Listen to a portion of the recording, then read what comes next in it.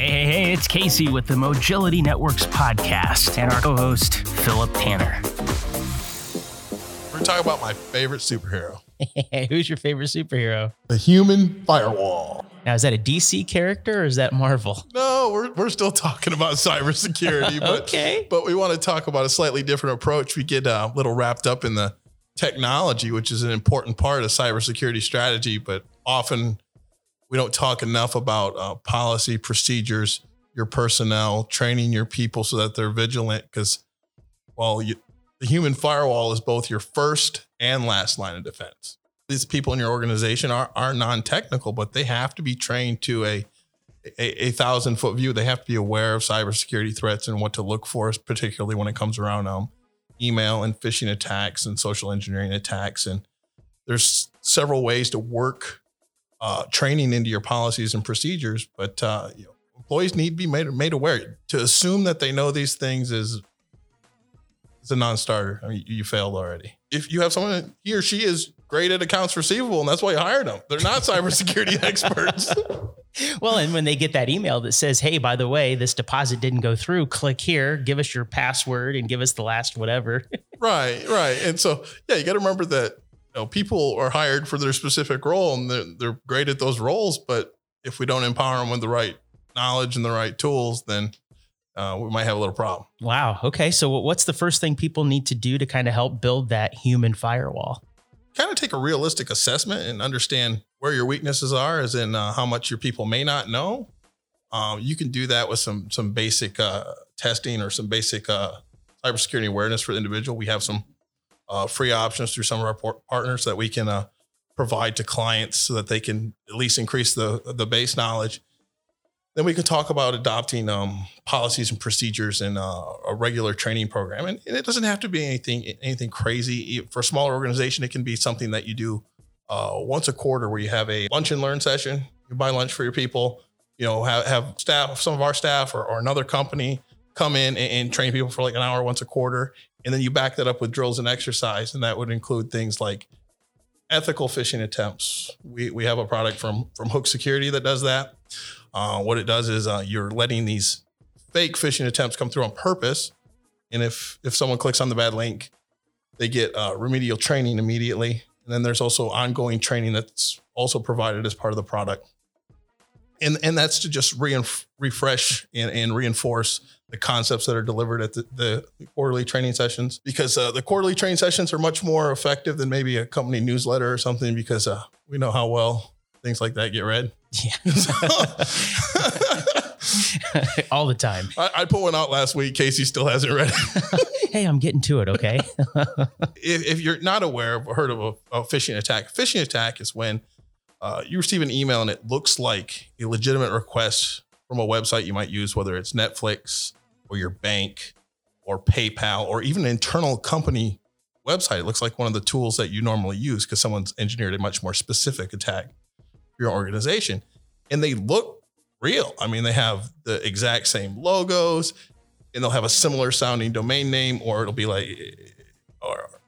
Netflix.securitycompany.com, something that sounds official. So Sally or John clicks on this. Right. And then that could download a malicious code, or at least take them to a website that looks like their bank.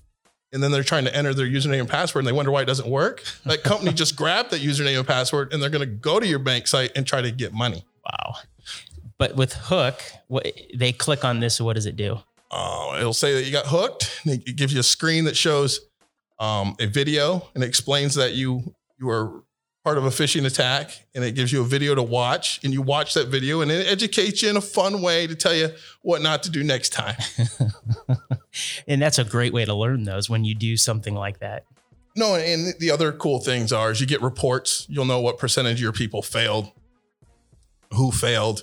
And this isn't meant to be punitive to people. It's meant to get an idea if your training programs and the training that you're delivering are successful, because over time, ideally, the amount of people that click on this ethical phishing, we'll call it, that CySec, as our partner Hook calls it, those numbers should start to go down. And if your education is successful, it should go down. So there's going to be 2 signs inside of every break room. 0 days since last accident and 0 days since last SciSec incident. If you wanted to do that, I mean, like, in a way, that's not a bad idea. You could kind of gamify your cybersecurity program to say, yeah, because you don't want this thing to be like you said earlier. You don't want to make them feel like a victim. No, because that's why there's companies like us. Your staff's not cybersecurity experts, and if you don't train them, they don't know. Right. And it's part of a comprehensive security policy. The hardware and the software is important. Yeah, you have to protect your network. But the most vulnerable thing, once you start shoring that up, once you put firewalls and endpoint protections, most vulnerable thing is generally email and users. Yeah. And so you can do email filters. They don't always catch all the spam. And so they don't always catch all the phishing attacks. And so bad things can happen. In that last line of defense, that human firewall, just a person recognizing that URL looks wrong could save your company tens of thousands of dollars in data loss or damage. I would start with at minimum quarterly training, reinforced with something like a SciSec product from Hook Security. And then there's other things you can do using two-factor authentication, all your critical business apps now. You probably should look at going that way, because with two-factor authentication, even if the password is compromised, there's another piece that people need, whether it's a token, which is a set of numbers that changes every 60 seconds, or an SMS to your, a text message to your cell phone. So you still have to have the person's cell phone. So if the person's password is compromised, they would also need their cell phone compromised too, for them to be able to access that application. And this is particularly important with cloud applications, because cloud applications generally can be accessed from anywhere, unless you are using certain ACLs with your cloud provider. Some applications have that ability, but two-factor is very important. Another thing that's very important, and this is particularly for managers, you can be non-technical, but need to be aware of this. When we talk about policies and procedures, you need to make sure you have an environment open enough that if someone in your organization does something that may be bad, they may realize they clicked on something they shouldn't have, they have to be able to come tell you, and you have to be able to respond to it. If you don't know what you're doing, the first thing I would do is shut down the machine, disconnect from the network, and then call your cybersecurity provider immediately. If you don't have one, call one. The faster that you can keep things from creeping through your network, the better. Some of the ransomwares and some of the real nasty ones can spread like wildfire. And before you know it, every machine on your network could be infected. Call us, have a conversation. We can talk about it. Yeah, because again, we say this every episode. This is not about doom and gloom. This is not about trying to scare you. But in the same breath, we have to kind of tell you this stuff's bad. I don't want this to happen to anybody. And that goes into, I talked about the two-factor authentication. Another thing that people need to be really aware of that needs to be done in at least quarterly training, but social engineering and social attacks, basically, they'll use your Facebook and your Twitter and your LinkedIn and information they can gather from that and whatever you have public, or even if they say they want to be your friend and you don't know this person and you connect with them anyways, there's a lot you can gather from Facebook. A lot of times it shows who your relatives are. Pretty easy to figure out a mother's maiden name. What's the first question the bank asks you when you're on the phone with them? All those security questions. And so somebody's building a profile on you somewhere. Yep. And unfortunately, we live in a world where I wish we didn't have to be vigilant against these things. I wish there wasn't the dishonest people that there are, but you have to be. And so, basic things you can do on social media. It's not perfect. There's always some vulnerabilities if you have it, but I don't recommend that you have your the year of your birth. So, and then don't put out things where you can extrapolate that too much. Like you don't want to say you graduated from high school in 2000. Pretty easy to figure out within a year how old you were. Yeah. Stuff like that. So you can start putting together people's date of births, and like I said, if you list all your relatives, and we all want to do this and we want to stay connected and stuff like that. And so the other thing is to be a lot choosier about do you actually know this person in the real world? And if you don't, you probably shouldn't say, okay, be my friend. Just to kind of recap, 1 is training for your employees. 2 is learn about two-factor authentication. And 3, it goes back into the training, but learn about social engineering. It's another vulnerability, because we've all done the things where we set the security questions for our password if we ever need to reset it, and it's always the same kind of questions. What model was your first car? What color was your first car? Yep. What city was your first job in? Well, if I know what high school you went to, I probably got an idea what city your first job was in.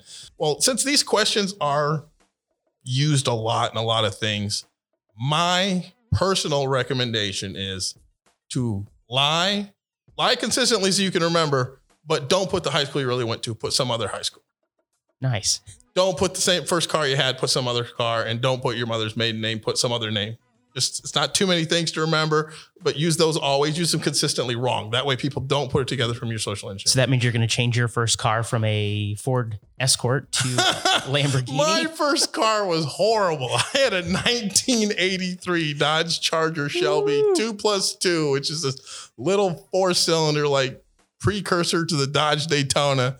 And it was a real POS. It cost me $300. In 1995. What was gas back then? 92 cents. Oh, back in my day, gas was only 92 cents. Hey, when pandemic first hit, though, I still have a picture of it. I saw gas in Michigan for 97.9 at a Meijer. Wow. What road did you park your car on, your first car? I don't know. You're not going to tell me? No. When did you graduate? Man. Long time ago. I'm looking at a human firewall. All right. Well, guys, that's all we have right now. And like I said, to become the human firewall, we've got those 3 tips. Please write them down. If you have any questions, we'd be happy to sit down with you, any of the advisors in your company, and walk them through a strategy. We're always here to listen. We want to help you come up with solutions, because we don't want anyone to fall victim. And Philip, you've been kind enough to offer a free consultation to anybody that reaches out to us. It's free. Yeah. There'll be a link below. Get on Casey's calendar. We'll both meet with you if you want, or one or the other. And we will talk about, I don't care if you got 5 employees, you got 5,000 employees. There are things you can do to be vigilant. And it's not even that you can do, you probably should do.